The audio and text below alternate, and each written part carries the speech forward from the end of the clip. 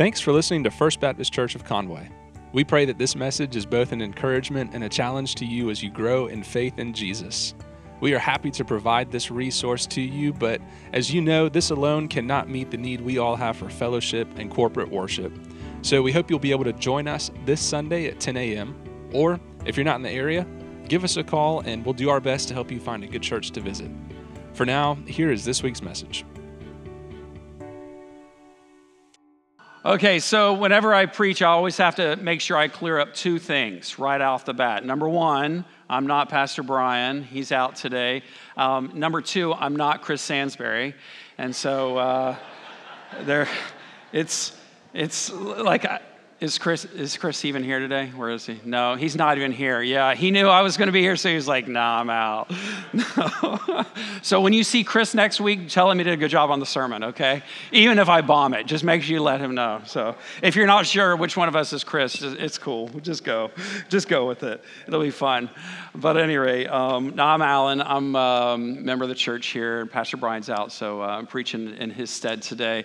And so if you came to hear Pastor Brian today, there's still a chance now you can leave, pull him up online and watch one of his sermons.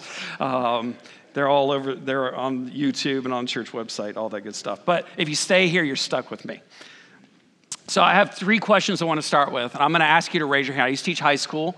So everybody's able to raise their hand. Let's test it out. Ready? Go. Boom. All right, good. Some of you can't raise your hands. Okay, here we go. So I'm going to ask you three questions. If this is true of you, raise your hand in agreement. Okay, how many of you have ever been tempted? Yep, I think I see that hand. Number two, how many of you have ever given in to temptation and regretted it? How many of you believe you're going to be tempted again? All right.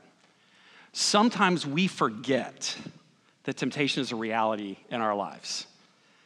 We tend to think it's other people or other people's problem, but a couple of things I want to start out. So this morning I'm preaching from Matthew chapter 4. We'll be looking at the temptation of Jesus, but I want to say a few things about temptation before we jump into that. Studies show that people are not able to resist temptation as much as they think they are. There's actually a term for this. It's called restraint bias. We think we can stand up to the temptation, and then there's chocolate cake. I'm not going to eat any junk food today. Hey, there's cake in the conference room. It's this really great chocolate cake. Well, I might just need to go have a little piece. Next thing you know, we're on our piece number 3, right? Or today, I am not going to swear, and then I'm driving down the road, and right? You've been there? I've been there. I'm not going to yell at my kids. Oh my goodness, do you know what they just did? Today, God's going to help me to restrain my gossip and my slander. The phone rings. Oh, that's the tea? Oh my gosh. Wait till I tell you. You've been there? I've been there. You're like, I'm not going to look at porn one more time. 5 minutes later, you're on your phone. And you went straight there. I'm not going to overspend. But on October 10th and 11th, Amazon's doing another sale. Right? We are weak. We are prone to temptation. Every single one of us. The old church lady who has gone here every Sunday her entire life is still prone to temptation. Anybody want to say amen to that? I didn't hear a lot of old ladies on that, but all right, we'll keep going. The young 20-some-year-old guy is prone to temptation. Yeah, and everybody in between.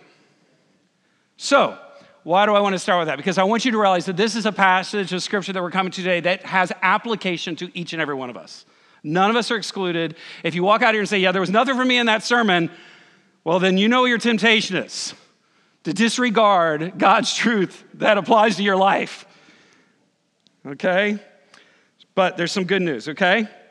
The devil's coming for us, right? We know temptation's coming, but there's good news, and that is this. We have a Savior who understands our temptation, who's acquainted with our weaknesses, who has lived on earth as fully human, and he was tempted, and God's word shows us how he lived in the face of that temptation and walked in a way through it and was able to resist. and lays out a beautiful foundation for us, some beautiful truths for how we too, when we are faced with temptation, not if, but when we are faced with temptation, we too can stand up under it. If you got your Bibles, I'm going to be reading from the New Living Translation. Follow along with me. Matthew chapter 4. Then Jesus was led by the Spirit, that's the Spirit of God, into the wilderness to be tempted. That's the whole purpose of him being led here into the wilderness, right? To be tempted there by the devil. Some of your translations will say the tempter. The New Living Translation goes ahead and just names it out for you in case you have any confusion. For 40 days and 40 nights, he fasted and became very hungry. Okay, I'm going to stop real quick. Any of you ever been hangry? Yeah. So have you ever been 40 days hangry? Yeah, me neither. I guarantee you, Jesus is at a very weak moment on the very fact that he hasn't had lunch or breakfast or dinner for 40 days. I won't call out my wife, but let me tell you, if she went 40 days without food, I wouldn't be sitting next to her in church. I don't think you'd want to sit next to her either. I love you. Just try to cover myself here. All right, verse 3. During that time, the devil came to Jesus and said to him, if you are the Son of God, since you're the Son of God, another way we could read that, since you're the Son of God, tell these stones to become loaves of bread. But Jesus told him, no, the scriptures say people do not live by bread alone, but by every word that comes from the mouth of God. Keep going. Then the devil took him to the holy city, Jerusalem, to the highest point of the temple and said, if you are the Son of God, jump off. For the scriptures say he will order his angels to protect you, and they will hold you up with their hands so that you won't even hurt your foot on a stone. And Jesus responded, the scriptures also say, you must not test the Lord your God. Go ahead, next one. Next, the devil took him to the peak of a very high mountain and showed him all the kingdoms of the world and their glory. This is a spiritual mountain here. And he said, I will give it all to you if you will kneel down and worship me. Get out of here, Satan, Jesus told him. For the scriptures say you must worship the Lord your God and serve him only. Next verse. Then the devil went away, and angels came and took care of Jesus. Will you pray with me real quick? God, we love you. We love your word. And I'm so thankful, God, that your word is living and active, sharper than any two-edged sword. And I pray, God, that you would pierce through the hardness of our hearts to hear from you, to be challenged by you, and equipped by your Spirit to walk in your truth from what we hear today in your word. We pray this in Christ's name. Amen. I want to cover some big ideas from this passage. Go to the next slide. First of all, you need to know this. Satan is the tempter. Satan is the tempter. His mission is to drag your soul to hell. He is not your friend. The scripture says that he is your adversary. He is your opponent. He has a lot of different names. The devil, Lucifer. He is on the other team. He is not for you. If you're Carolina, he's Clemson. He's the opposite side. Sometimes we tend to forget that we truly do have an adversary, someone who wants to destroy us, someone who is an opponent to God, an opponent to God's plan. And right from the beginning of Jesus' ministry, the devil comes to Jesus with a mission of trying to subvert what God has sent his one and only Son to do, which is to live a sinless life, to proclaim the gospel, and to go to the cross and die to claim victory over sin and death. And Jesus wants to circumvent that right now, straight out of the gate into Jesus' ministry and say, I've got a plan whereby you can fast track this thing. You don't need to go to the cross. God has a plan for your life, just like he has a plan for Jesus' ministry, and Satan wants to undo that. In Ephesians chapter 6, the Apostle Paul tells us that we need to put on the armor of God so that we can withstand the attacks of the enemy. The enemy's mission is to attack you, to destroy you. And he is coming this week to tempt you. He is coming this day to tempt you. The next thing we need to see in this passage is that temptation to sin, next slide, temptation to sin, though, is not sin. Sometimes we think if I am tempted, then I feel bad about it. Oh, here I go again with, it's okay to say I don't like the temptation, but what we don't need to do is think that just because I'm tempted that I have sinned. It's not the same. Because Hebrews chapter 4 tells us, so then, since we have a great high priest, that's Jesus, he's our great high priest, who has entered into heaven, Jesus, the Son of God, let us hold firmly to what we believe. This high priest of ours understands. I love this. I was reminded this morning in Sunday school class of a book that was advised to me to read a while back, and I read it. The gist of the book is if we will understand God rightly, we'll understand ourselves rightly. And something we need to understand about God is that we have a faithful high priest in Jesus who understands our weakness. God doesn't look at you and go, you weakless, pathetic fool. If you hear that in your head, that's the whisperings of the enemy. We have a God who understands our weakness, and he says, I understand and I love you. For he faced all the same testings we do, but he was without sin. We cannot control when we will be tempted. We cannot control how we will be tempted. All we can control is how we will respond when we are tempted. Jesus understands our weakness. He himself was faced with temptation. And so we know temptation isn't sin, but temptation opens the doorway. And if we're not careful, we'll step right into that door. But I need you to understand, temptation to sin in and of itself is not sin. Third big idea is this. Temptation is experienced by everybody. Every one of us, all of us are facing temptation. 1 Corinthians 10, one of my favorite verses in all of Scripture. I have needed to remind the enemy this. I have needed to remind myself this again and again and again throughout my walk. It says, if you think you're standing strong, be careful not to fall. I want to read that again. If you think you're standing strong, be careful so that you do not fall. The first line of defense that we have, Christian, is to not be so prideful as to think we are immune to sin. If you look at those people out there and say, I would never do what they're doing. I would never march in that parade. I would never put that in my yard. I would never talk to my wife like that. I would never use the substance they use. I wouldn't. As soon as you begin with I would never, you are already on the path to your own sinful destruction, right? And that's what Scripture tells us. You are not above it. Every one of us, I have a good friend, he's a child psychiatrist, and he said to me, it's probably 20 years ago, and it's forever stuck in my head. I don't remember anything else he said, but I remember this. He says, every single one of us, Alan, are one decision away from a gross moral failure or one decision away from committing a felonious crime that would put us in prison. Every single person sitting in this room, one decision away. The temptations in your life are no different from what others experience.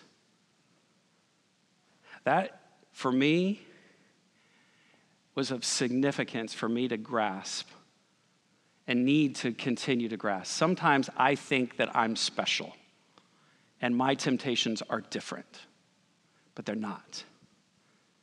The enemy wants you to believe that the temptations that you face are unique to you and nobody would understand, and if you ever said it, people would think you're nuts or crazy.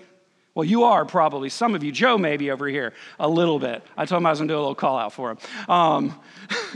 But here's the thing. We're not nuts. We're not crazy. We're just human beings who battle with flesh and blood and battle with the enemy who wants to take us down. We're no different. What we experience is no different than what others experience. And God is faithful. God is faithful. God is faithful. Say that with me. God is faithful.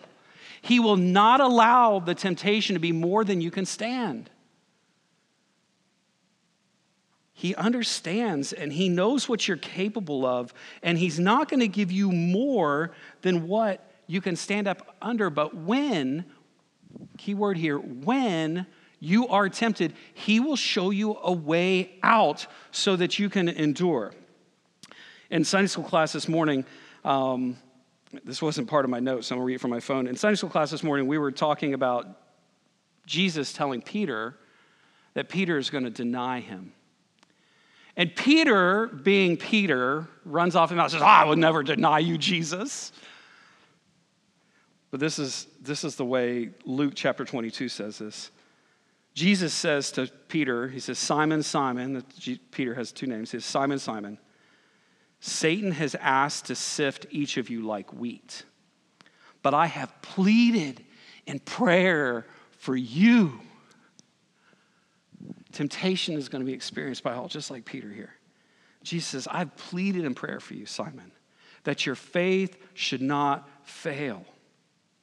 So that when you have repented, well, what does that mean?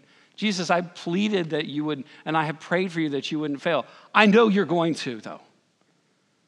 So when you have repented from your failure and turned to me again, strengthen your brothers. I want to talk about temptation that's experienced by all. Something that if you've ever done a 12-step program, you've probably heard of this. Have you ever heard of HALT, H-A-L-T? Hungry, angry, lonely, tired. Hungry, angry, lonely, tired. There are 4 ways in which you are most vulnerable in your life to temptation. When your physical being or your emotional being is jeopardized, is compromised in some way. If you are hungry, you are much more likely to yell at your kids. If you are hungry, you're much more likely to drive like a jerk. If you are hungry, you're much more likely to just spout off and say stupid things. If you are angry, all of those again. If you are lonely, you are vulnerable. If you are tired, you are more vulnerable. And this is exactly when Jesus is tempted by Satan. All right, but there's some good news. I want to go there. Go to the next slide, please. Jesus helps us when we are tempted. I love the book of Hebrews. I think it's becoming, as I get older, I think it's becoming one of my favorite books of the Bible. In Hebrews chapter 2, we read, since he himself has gone through suffering and testing, Jesus is able to help us when we are being tempted. And Hebrews 7, he lives forever to intercede with God on their behalf. And this is exactly what Luke chapter 22 records, where Jesus says to Peter, I have been praying for you, Peter. I've been praying that you will be faithful, that you will endure. But when you do fail, repent and turn back to me. I'm here to help you. I'm interceding for you. We have a faithful high priest who is praying for us, who is interceding on our behalf. Go to the next slide. So Jesus is going to help us when we're tempted. But you need to know this. Satan only has 3 tricks in his bag. He's the great magician that only has 3 tricks. He has 3 worn out bags with the same 3 tricks that he's been playing out of that bag his entire life. In 1 John, we read these. Do not love this world nor the things it offers you. For when you love the world, you do not have the love of the Father in you. Right here, here's the 3 tricks. For the world offers only a craving for physical pleasure. Number 2, a craving for everything we see. And 3, the third bag of tricks, pride in our achievements and possessions. These are not from the Father, but these are from the devil, or they're from this world. In the King James Version, if you ever memorized this verse in the King James, you read it as the lust of the flesh, the lust of the eyes, and the pride of life. Those are the 3 tricks. Those are the 3 bags. That's all he's got. But let me tell you, he knows how to play them, and he plays them well, and he plays them often. And Jesus is tempted with these same 3 tricks, though not in that exact order, and I want to cover those. So Satan only has 3 tricks to lure you in. Here's his 3 tricks. Trick number 1 is the craving for physical pleasure. Look with me, if you would, there in Matthew chapter 4, verses 3 and 4. I want to read that again. So during that time, the devil came to Jesus and said to him, if you are, or since you are the Son of God, tell these stones to become loaves of bread. 40 days and 40 nights, you haven't had anything to eat. Trust me, if somebody came to you after 40 days of not eating and said, hey, I've got a rock here, we could make it bread right now and we could eat, you'd be like, you wouldn't even need it to be heated up or butter on it. You wouldn't care if it was like hard as a rock. You'd be like, Guarantee you this is a significant temptation for Jesus. But Jesus tells him, no, the scriptures say people do not live by bread alone, but by every word that comes from the mouth of God. But I'm going to challenge this. I'm going to guess that some of you have spent your entire week eating food but never taking in the word of God. This is the first time you've heard the word of God since last Sunday. And Jesus says, you can't live that way. If you do, you will give in to physical pleasure. And I'm going to get to more of that in a little bit. But Satan is going to try to exploit your physical appetites. He's going to try to use food, hunger, to lead to gluttony.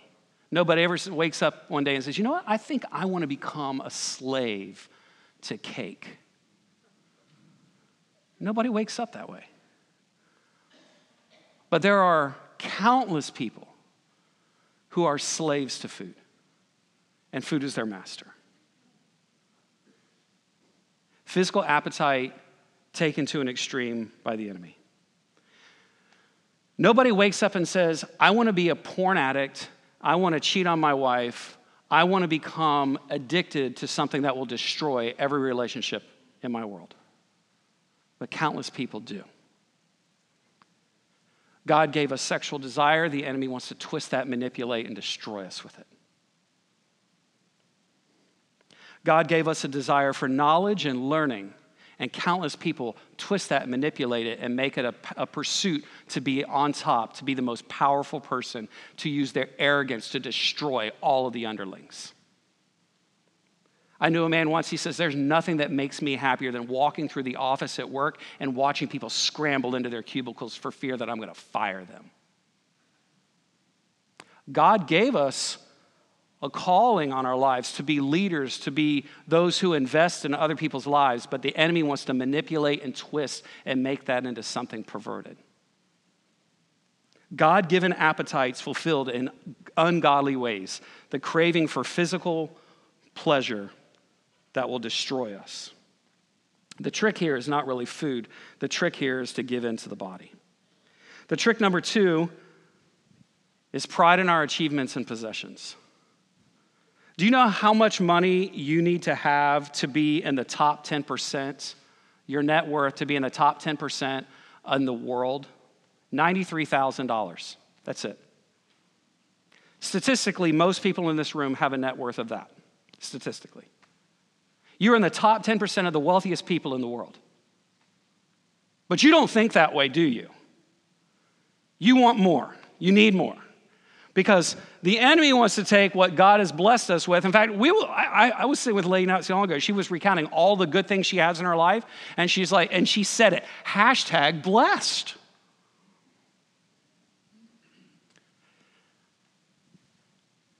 I wanted so bad to say something in that moment. But I didn't. But this trick right here, to take pride in our achievements and our possessions, and yet what does the writer of Hebrews say? That every good and perfect gift comes from the Father of lights. Everything good you have, the home you have, the car you drive, the clothes on your back, the food on your table, the ability you have to take the vacations you take, every bit of it came from God. And it was created and given to you for the purpose of you glorifying God with it. Not to flaunt it, not to go on Amazon and buy 10 more things you don't need. Or, I mean, gosh, I think of all I've been in a lot of people's homes for my years working in hospice, and it saddens me, it sickens me sometimes when I walk into people's homes who have spent their entire lives collecting things from QVC or Amazon or wherever they bought it from. Rooms filled, packages not even opened, because we need more. And that's sin. That's a manipulation of God's calling on our lives to be fruitful and multiply. We don't need to redecorate again. We don't need another extravagant trip. We don't need to spend more money on more things that we don't need. We are to use what God has given us to bless God, to care for those in the world who don't have. And so if you have a net worth of $93,000 or more, you're already in the top 10%. If you have any college degree at all, you're in the top 7% worldwide. But if God has given you that, praise him for it, great. But then use those achievements and possessions for his glory, not your own. Because what does the devil do? He takes Jesus up on top of this holy city over Jerusalem to the highest point of the temple and says, if you are the Son of God, you can jump off here, Jesus. He's going to order his angels to protect you. His word says you're not even going to hit your foot upon a rock. You already possess this. So go ahead and use it for your gain right now, Jesus. And what does Jesus respond? He says, the scriptures say you are not to test the Lord your God. The third trick is this: craving for everything you see. So the devil takes Jesus up onto the peak of a very high mountain, shows him all the kingdoms of the world and their glory. And Satan says, I will give all of this to you if you just kneel down and worship me. Now, you might be looking going, how in the world can Satan offer to Jesus all the kingdoms of the world? Well, the scriptures tell us that Satan is the prince of the air, Ephesians chapter 2. And Satan, as the prince of the air, has been given temporary, short-term, for a period of time, control over the things of this world, which is why the world is so wicked and evil, okay? Which is why people act the way they do. And so Satan has temporary control, but Jesus ultimately is the one who has control. And Jesus is being tempted by the enemy right here, saying, hey, see all this? This can all be yours if the price is right? No. If you just bow down and worship me. That's it. Step right up, bow down and worship me. We're in. You don't need to go to the cross, Jesus. You can have all of it now. For you and me, the temptation to get more, to see things and be like, I need that. It's called coveting. I need another house, I need another car, I need another vacation, I need another kid, I need another wife, I need. No, you don't. But notice here what Jesus does. I'm going to go to the next slide. Notice what Jesus does here. Jesus uses scripture to fight the enemy. The word of God is our best offense against temptation. The word of God is our best offense against temptation. Notice what Jesus does all three times with all three temptations. And I think it's important for us to understand this. You don't need to sit there and figure out all the intricacies of why am I being tempted? Is it because I'm hungry? Is it am I angry? Am I lonely? Am I tired? Yes, it's good to know that you're more vulnerable in those times. You don't need to figure out, is this trick number? Is this the lust of the flesh or the lust of the eyes, or is this the pride? You don't need to figure all that out. How does Jesus combat temptation? He quotes the word of God. In Ephesians chapter 6, we learn to put on the full armor of God. And all of the armor of God is defensive except one thing.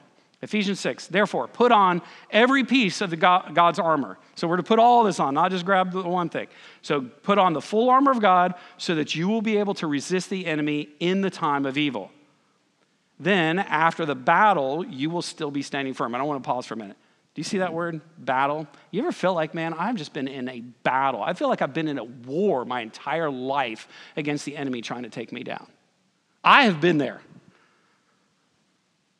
After the battle, the goal is that you'll still be standing firm. Stand your ground, putting on the belt of truth, the body armor of God's righteousness. Next one.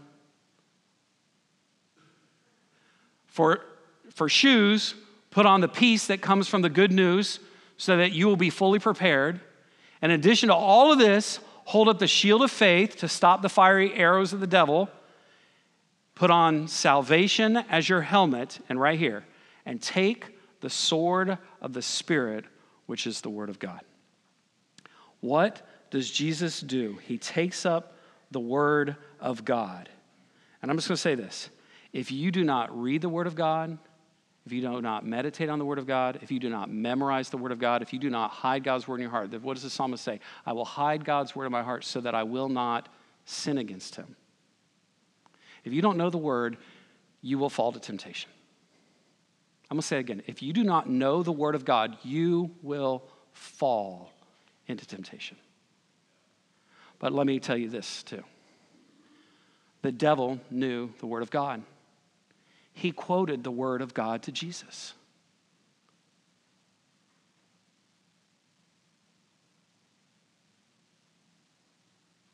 Knowing the word is not enough.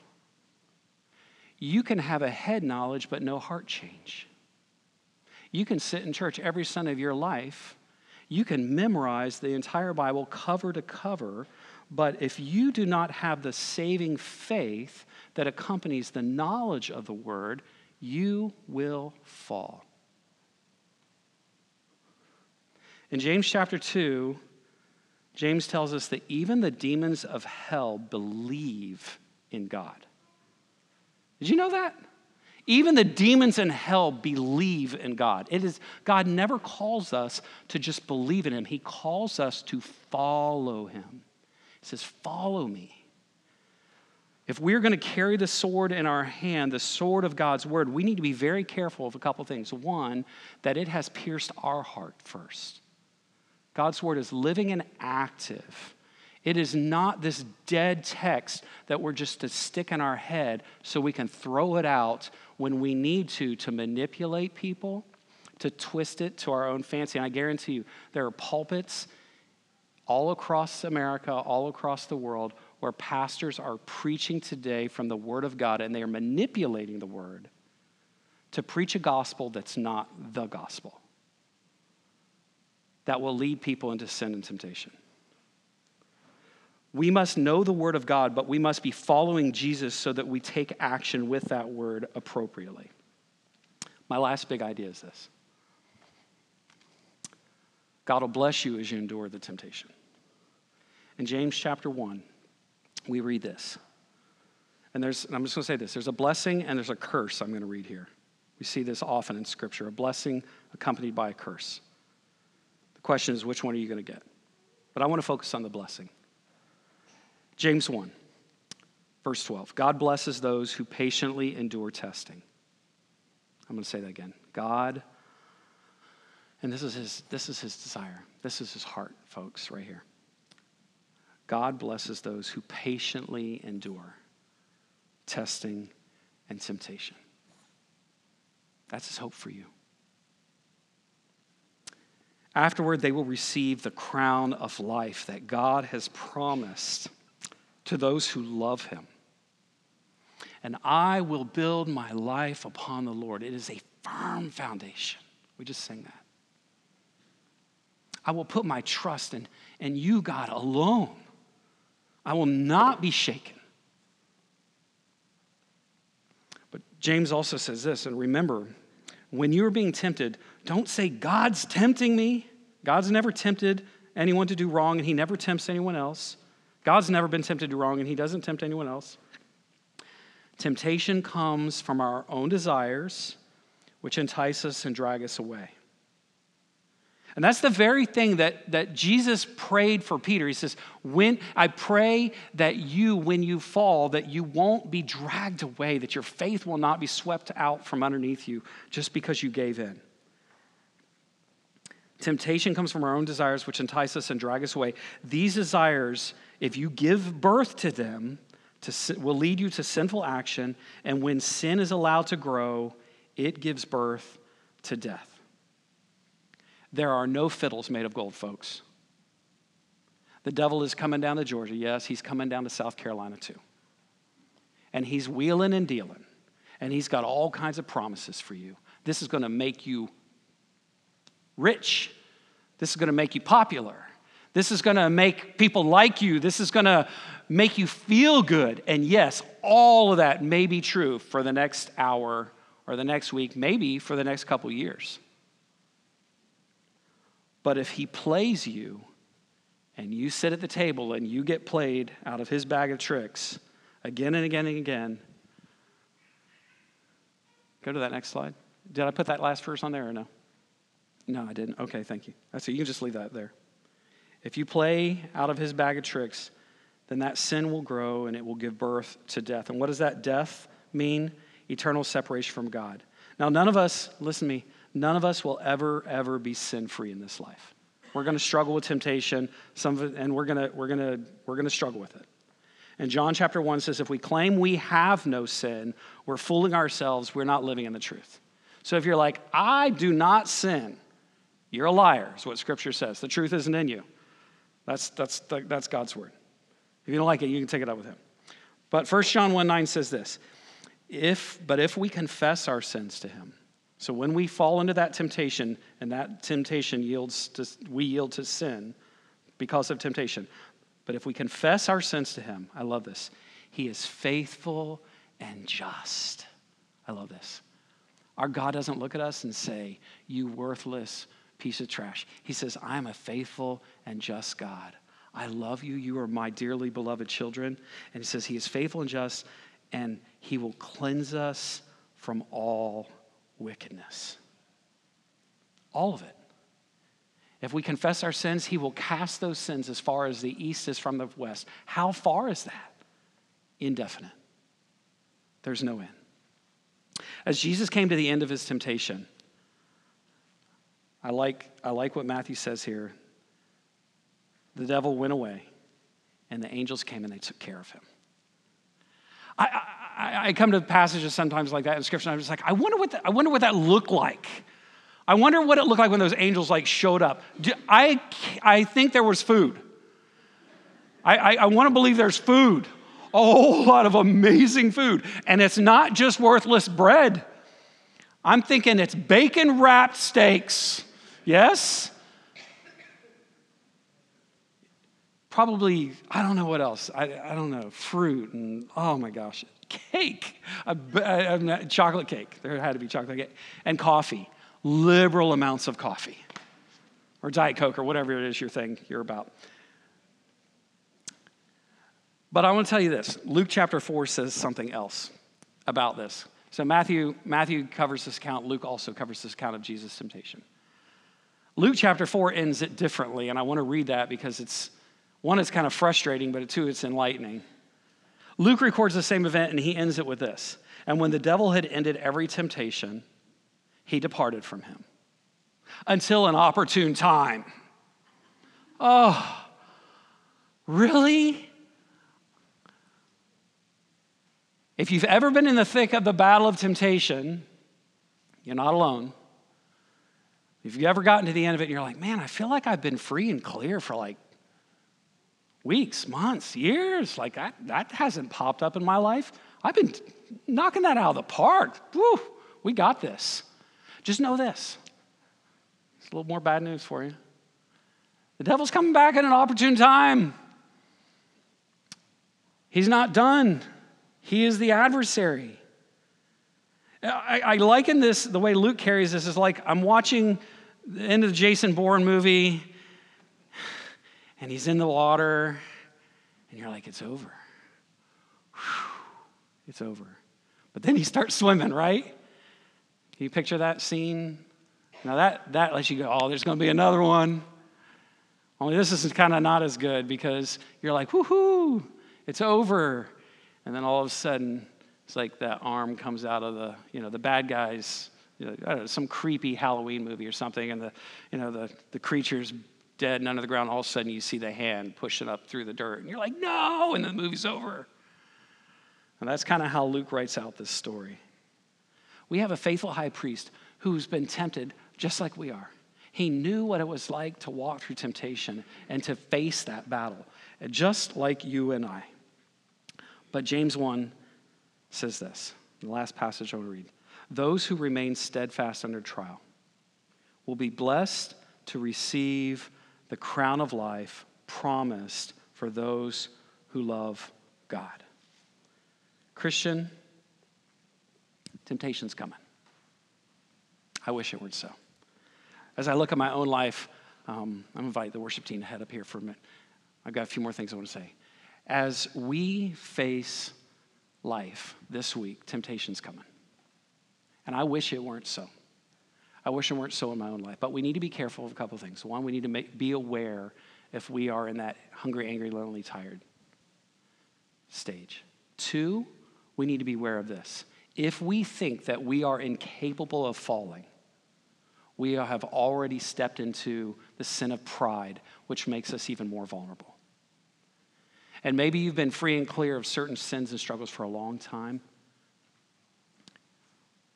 But know this, the enemy's coming back to work on you again.